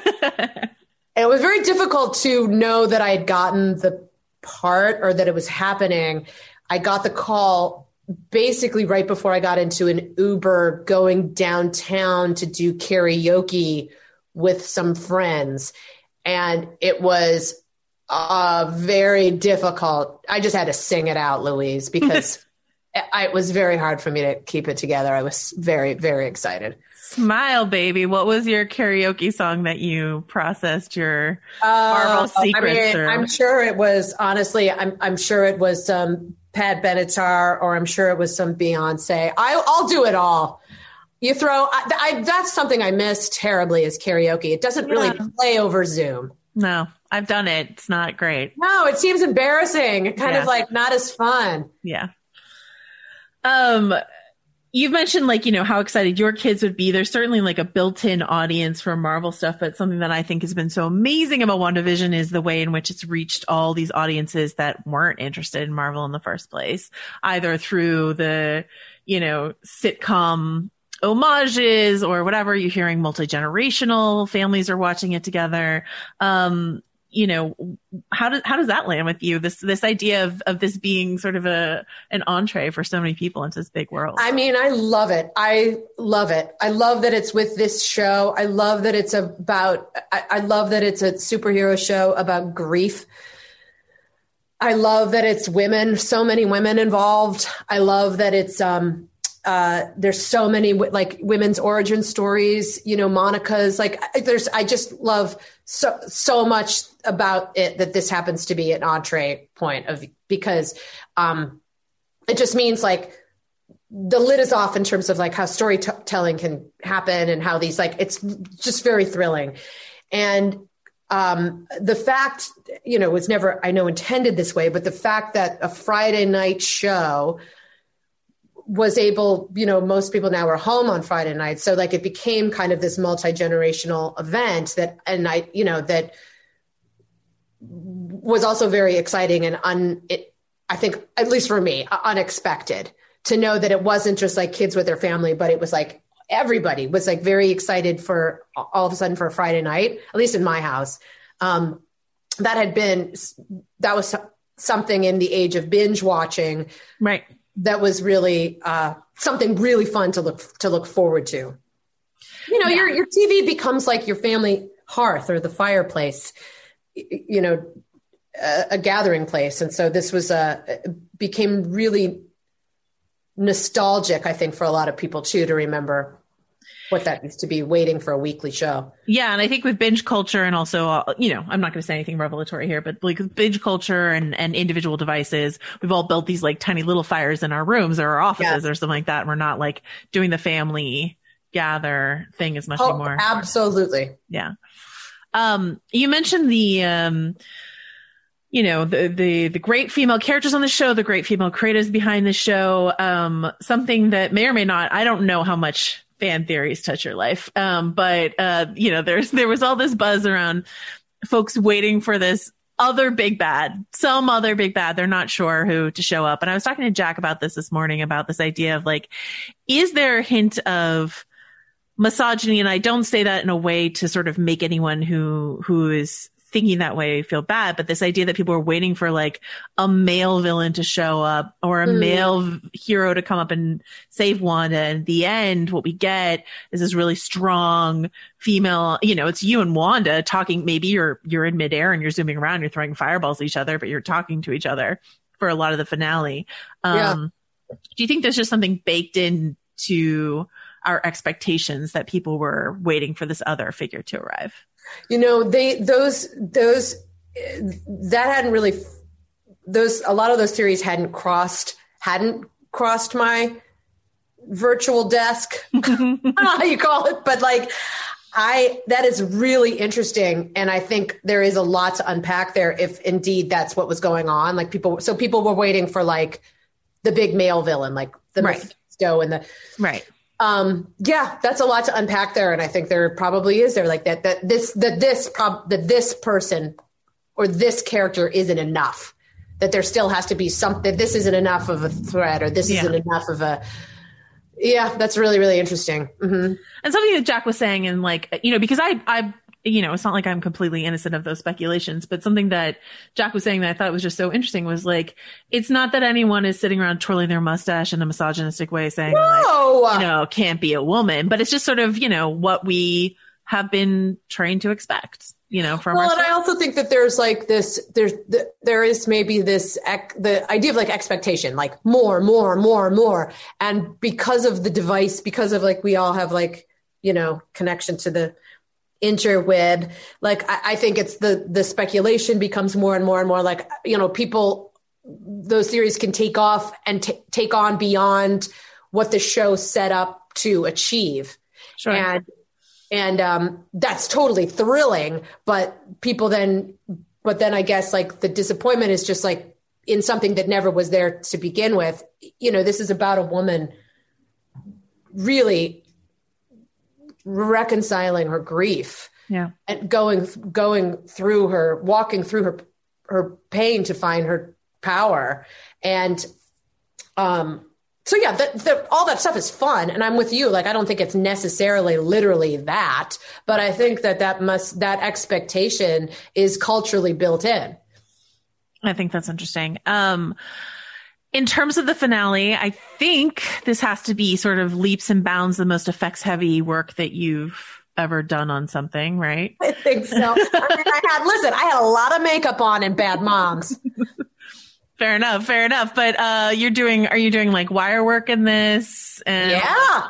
Around? Oh yeah. So it was incredible. Like, I have such mad respect and such mad love for Whitney, my stunt double, like walking me through this process, and for that entire stunt team. Like, they're incredible humans, and that kind of family, like that kind of circus family of like a stunt team is like, is all of it to me. Like, I love that vibe so much. I just love it. I love the like care and respect and loyalty that they, like, the whole thing is like right up my alley. Maybe it's because I come from the theater, but like, it's that idea of like just holding each other up. Like, I love so much in the stunt community, literally.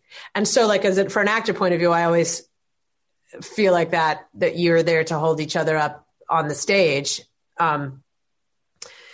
And so certainly, with your scene partner on camera, but so yeah, I had definitely, to answer your question, I went a long way around, but definitely did have to do some new things for myself, stunt wise for this, which was really fun. And they were incredibly patient with me because some of it was very difficult, to try to just like, I don't know, what do you look like when you fly? What do your arms do when you fly? Yeah. And does that have an impact on your approach to performing a scene, performing a line? If your mind is also on what should my arms be doing, sort of thing. Yeah. I mean, if I didn't have enough mad respect for Elizabeth Olsen before this, like she's just is able to like hold steady and hold in her truth with so much going on around her. And Paul too, honestly, like they both are just like, I'm like, oh, okay. I learned a ton from watching them because it is like, there are so many other things happening that it is really hard to like hold, that are just bananas off camera. Like, like you can't imagine what's going on, the ruckus, but that they're able to like hold true and hold their truth and just tell the story and listen. I was just in awe of them. And a lot of that also goes to our director, Matt Shackman, who again comes from the theater. And he is used to doing like, his resume is like, he can do small sitcom and he can do like huge fight scenes. Yeah. And he's also just like a magician. And also I do not understand the level of patience and kindness that this person had the entire time we were shooting. Like, he's just one of the good ones.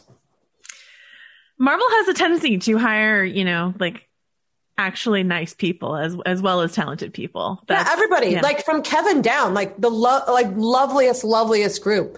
Yeah. I mean, it starts at the top, and he's just like a decent, excited person. Like was just like thrilled by what was happening. This is obviously like a new, Kevin has conquered the film world, but this, here he is dipping his toes into the TV world. You've done a lot of television recently. I Love Dick, Mrs. Fletcher, etc. What, to your mind, other than the wire work, what's the difference between doing a show for Amazon and a show for Marvel, for Disney? I mean, while I was doing it, it really always feels the same, Joanna. And I'm not just saying that, like it has to be, whether you're getting paid like $2 or more than $2, you have to approach it with the same amount of energy. And I have to, it has to be the work, what it is. I love my job so much. Like, I love acting and I love a set, and I love community, and I love the feeling of the circus, like I said before. And so, like, whether it be small and everyone like which I miss, those days now, but like, Yeah. whether it be teeny tiny or whether it be on this scale, it still feels the same. And I think that's a testament to the people involved over there, that they were able to like carve out space for the emotion and like the truth and like honestly, not just like pretending, like that they just did. And I think that it's a testament to those performers I got to play with Lizzie and Paul, everybody. I didn't get to play with Tiana and Kat and Randall enough, but I think they're amazing. But Lizzie certainly. It felt very like. It's funny because it really, now the after effects, I've never been in something this big. Like I've certainly like now on the other side of it, I'm like, whoa, like, my God, like nothing I've ever done has gotten this kind of attention. But while we were doing it, there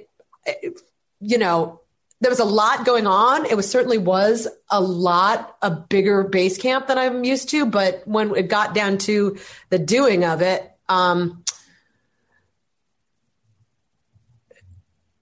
we were able to do it. I mean, it was hot. It was like, we went through a lot together for sure. Yeah. I was talking to Emma Caulfield about that finale, and she was like, it was the hottest day of my entire life filming that finale out in the town square, sort of, you guys. And then, you're up on top of a building or whatever it is doing your lines on this. Yeah, it was very, very, very hot. It was very hot. But again, like, yeah, yes, was it hot? Yes. But then did you look and see your beautiful crew just as equally hot, but then also had to wear masks and shields and then just feel like, okay, we're okay. I got a cooling suit on. I have nothing to complain about. We got it done. Yeah. But Emma is totally right though. We did shoot a lot of that finale under a lot of extreme circumstances. And hats off to Matt for keeping his, metaphorical cool. And a cooling suit, for those who don't know, right, is this underlayer where they sort of circulate cold water, isn't it? To sort of under your super Paul was suit. Like, use it. Like, just trust me. And I was like, I already have like wires. He was like, trust me. And then I was like, I was very relieved that I had one. Yeah. Let's go back to this karaoke discussion and talk about, of course, this like gigantic show-stopping bop that you got to do. God, can you please define bop to me, because I've heard that. What would you call like a really good song? What word would you use? A hit.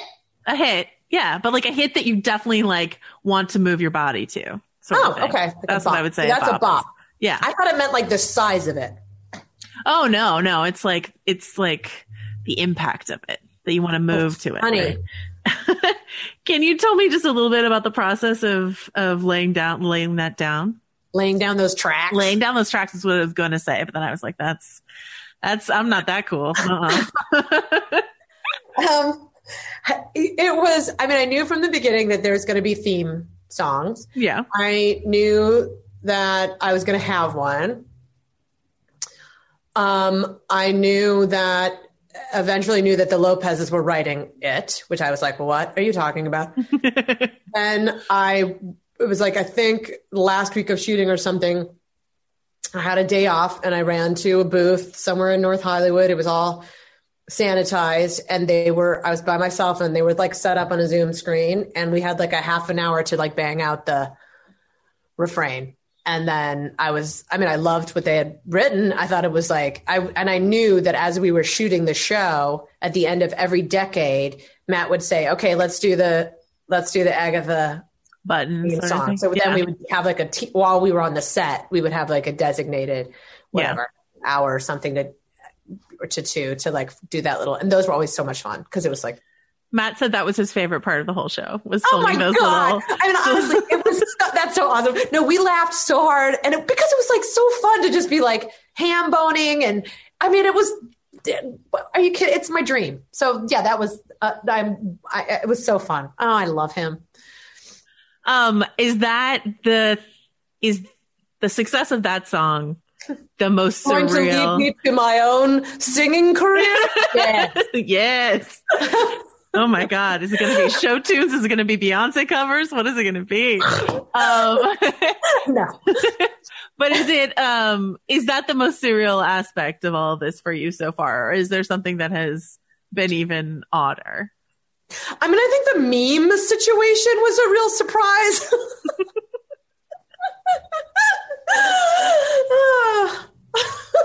I really didn't know that was even happening. And then my friends kept sending me those images and I was like, oh my God.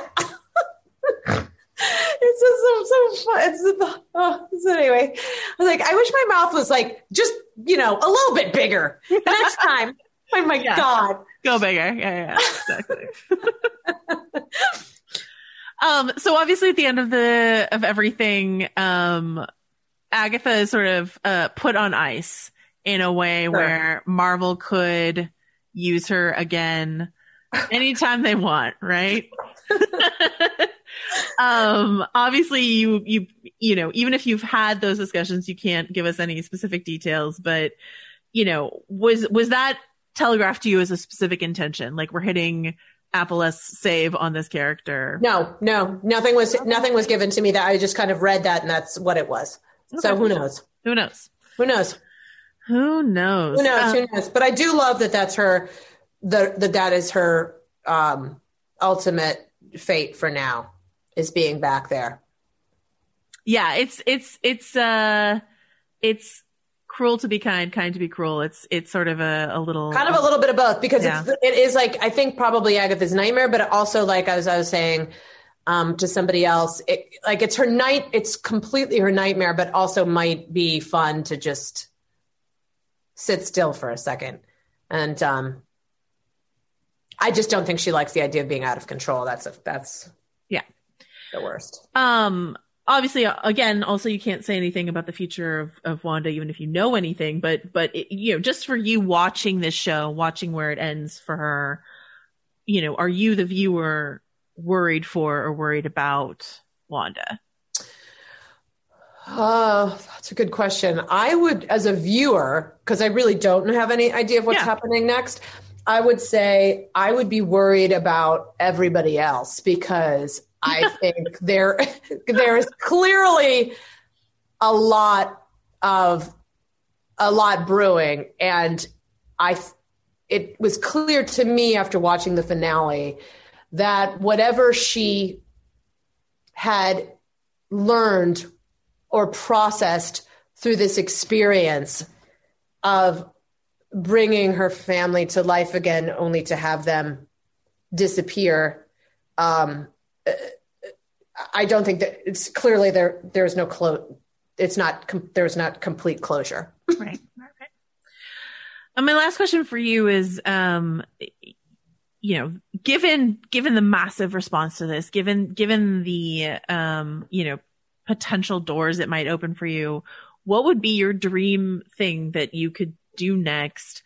After, of course, you record your album for all of us. But after that, what do you want to do a small, play? Do you want to be in the next Fast and Furious movie? Like, what are you, after I do my, a very spooky Halloween album? Absolutely. Please make that. I would, just a lot of like, woo. Mm-hmm. I have no idea. Like, I'm honestly like, I still, like I said before, I'm just like, I'm, as a working actor, like, I am just so excited to see whatever the next gig is that's just like, that speaks to me, that I'm like, I don't know who she is or what the genre is yet or what it's going to be, but I know I don't know. I mean, I have no idea. I mean, it's all been, I wouldn't have thought in a million years that this would have happened in my career. So, right. I mean, I'm still very, it's just like, who knows? Excellent. Just trying to be grateful and like present for this moment, because this is really just like has been so surreal to be, you know, in a house, you know, with my family, folding laundry, and like sometimes getting memes of me, of my face. It's just like a very trippy period. Are the kids excited? Are they like, is this the coolest thing that you've done for them? Yeah, I mean, it is. Like, it's definitely like, yes. I mean, they can't show me because I'm mom, right? But I think they're very, very excited. My daughter has a lot of ownership, I think, over Agatha too, because she got to come to some fittings of the Hero Witch outfit that Maya, our amazing costume designer, put together. So she was able to be at a couple fittings, and so she kept it a secret, to her credit. And so she has a lot of ownership over it, like, and feels like a dear part of this process. And so that has been also really special too. That's so sweet. Yeah, I love that we get the tease of the bottom of the outfit, right, at the end of, I don't know, whatever it is, 6, 7. And, but I did not expect that the top of the outfit was going to be like much more classic comic book Agatha with the turtleneck and the, I know. Like, you know what I mean? I know. I mean, that was like a collaboration and we got to that like together too. Like, you know, that was something that I really loved from the comic books. And I thought that would be a way to bring in, you know, more of her ancient, you know, like just of Agatha's, you know, she's centuries old, and just like her wisdom and her, like, there's something about it that felt very powerful. And I think just Maya did such a beautiful job. Did you, sorry, I know I promised you the last question, but this is really my last question. Did you also have input on because her makeup design is so different when she's in sort of full-blown witch mode? Yeah, I mean, my amazing makeup artist V did, and Cindy, who did my hair and the wigs, like, are such incredible artisans. And like, that took it definitely took us a second to find her look. And like, I think that is her look for this, in this, you know, I think she wanted to show up. And that was like her showing up in this iteration, in this moment, in this long time span of her existence. It was very, very fun to experiment with eyebrows. She's like, you want a witch? I'll show you a witch. I'll show you some eyebrows. This is a witch. Excellent. Well, thank you so much, Kathryn. Oh my God, it was so my pleasure. And your cat was very well behaved. Anything.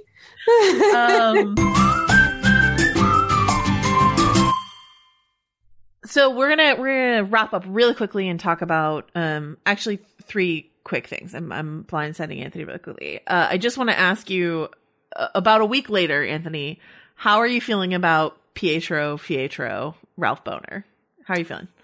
Confused and not entirely satisfied by the explanation about that. Like, one of the questions we got was, well, if he wasn't a manifestation of Pietro, then how did he have super speed powers? Which I think is a legit question, and I think it's one of those things that you and I joke about from The Simpsons when Lucy Lawless appeared at like a fan convention, a sci-fi convention, and somebody asked a very specific question about Xena Warrior Princess, where there was some sort of inconsistency, and she said, you know, whenever you notice something like that, a wizard did it. And I think in this case, I guess we're just gonna have to roll with the fact that Agatha's puppeteering of Ralph, who apparently some sort of actor who was living in suburban New Jersey, you know, that somehow she at least made him appear to have those super speed powers. The other thing I'll say is something that Matt Shackman said about one other listener asked us, like, why would Wanda think that was her brother if it looks nothing like her brother? And something that Matt Shackman said is this is sort of like an intentional commentary on like the lengths we'll go to in our grief to accept something that isn't real. I was on the Slash Filmcast podcast this week talking about WandaVision, and Dave Chen, the host of that show, brought up the documentary, it's like a fictional documentary, whatever, about the imposter. Did you ever see that? It's about a man basically who like goes and pretends to be like a long lost, and he just like kind of looks nothing like this guy. I've watched it. It's been a few years, but like he basically like it's a real thing that happened, but they dramatize it. That's what I meant, a dramatized sort of thing. And he looks nothing like him, but they accept him because they want to believe that this is their long lost son or whatever it is, you know? So just this idea that like that's kind of what the idea of what's going on there. All right. And then like, let's wrap up with this, which is sort of like a 2-part question. Lawrence writes in and saying, do you think the show is making Wanda out to be a hero or a villain? There's a line in the finale about everyone in the town never knowing how great her sacrifice was. But in reality, what is one person's suffering compared to the suffering of dozens, if not hundreds, of townspeople? If you take a step back, it seems pretty overtly about someone doing something truly sinister, despite what their intentions may have been. It seems like the show is setting her up to be a misunderstood villain. Thoughts? So, you know, if you're listening to us talk now, you will have already heard Jac and Kathryn a little bit talk about this idea of like Wanda's, the shades of gray of Wanda. I think it is a little bit of a mistake in the finale to have Monica sort of hype Wanda up. I think maybe there should have been a little bit more unease, like empathy for Monica, but a little bit more unease with what it was that Wanda did there.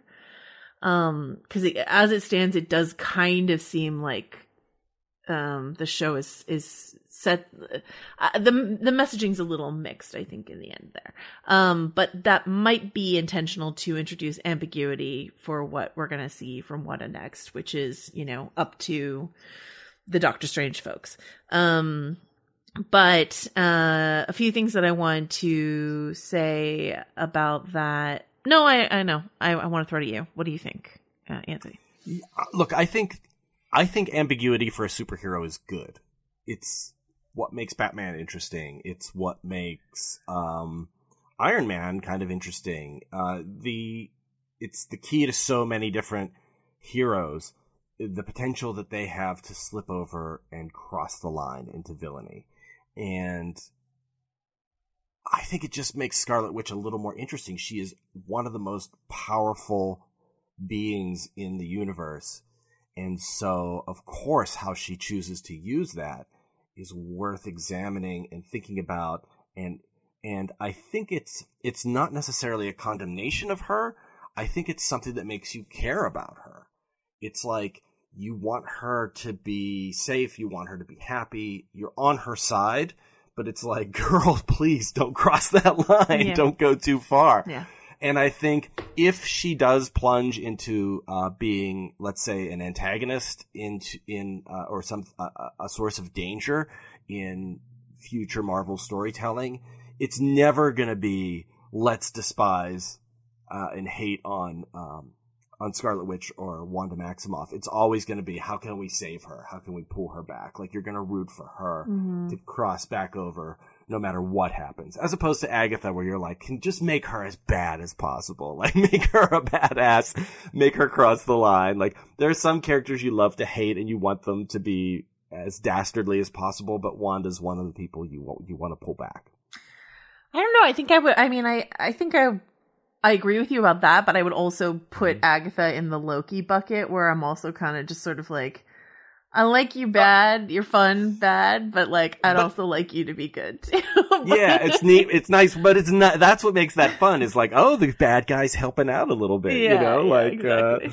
You know, and it has to be earned, like, they have to do it for a reason, like, they like you, they want to help, they want to do something. I remember there was like a post 9/11 comic that someone drew that was about the heroes, like, trying to help in the salvage of the World Trade Center. And I may be misremembering this, but there was like a cut shot of like Dr. Doom and like a single tear inside of his mask. And I was like, Dr. Doom wouldn't cry about this. Like, he creates disasters like this, so why is he sad? But the notion that like some things cross a line and some bad guys have to be good or are willing to help, like, that's always interesting too. Mm-hmm. Exactly. Because you know they're going to go back too, right? Like, Loki's always going to slip the knife out. One more trick up his sleeve. That's our Loki. All right. Well, I mean, that I mean, we really could talk about this forever, but, this podcast is already as long as it is. So thank you all so much for listening. We will be back with Falcon and the Winter Soldier next week. And we hope you join us. I mean, we've been having so much fun. I think there will be still plenty to chew over in this next show. I don't think it's quite as much of a mystery box show, but it will have some opportunity for theorizing, which we'll have fun with. And, I think it's going to be really great to talk about. Until then, Anthony, where can folks find you? People can find me at vanityfair.com, writing away about Marvel and DC, because we've got the Snyder Cut coming out, and I've been spending a lot of time focused on that particular universe. So check me out there. Excellent. You can find me on Twitter at Joe Wrote This. You can find Richard on there as at RideLaws. And you can email us stillwatchingpod@gmail.com. We love your emails. Thank you. You sent us so many good questions. I'm sorry that we didn't have time to get to everyone, but they were so good. And maybe I'll slip in a little like WandaVision answer every now and then, because there's a lot of questions about the future of the MCU that I think we can work into our upcoming episodes. So thank you all so much, and we will see you next week. Bye. Bye.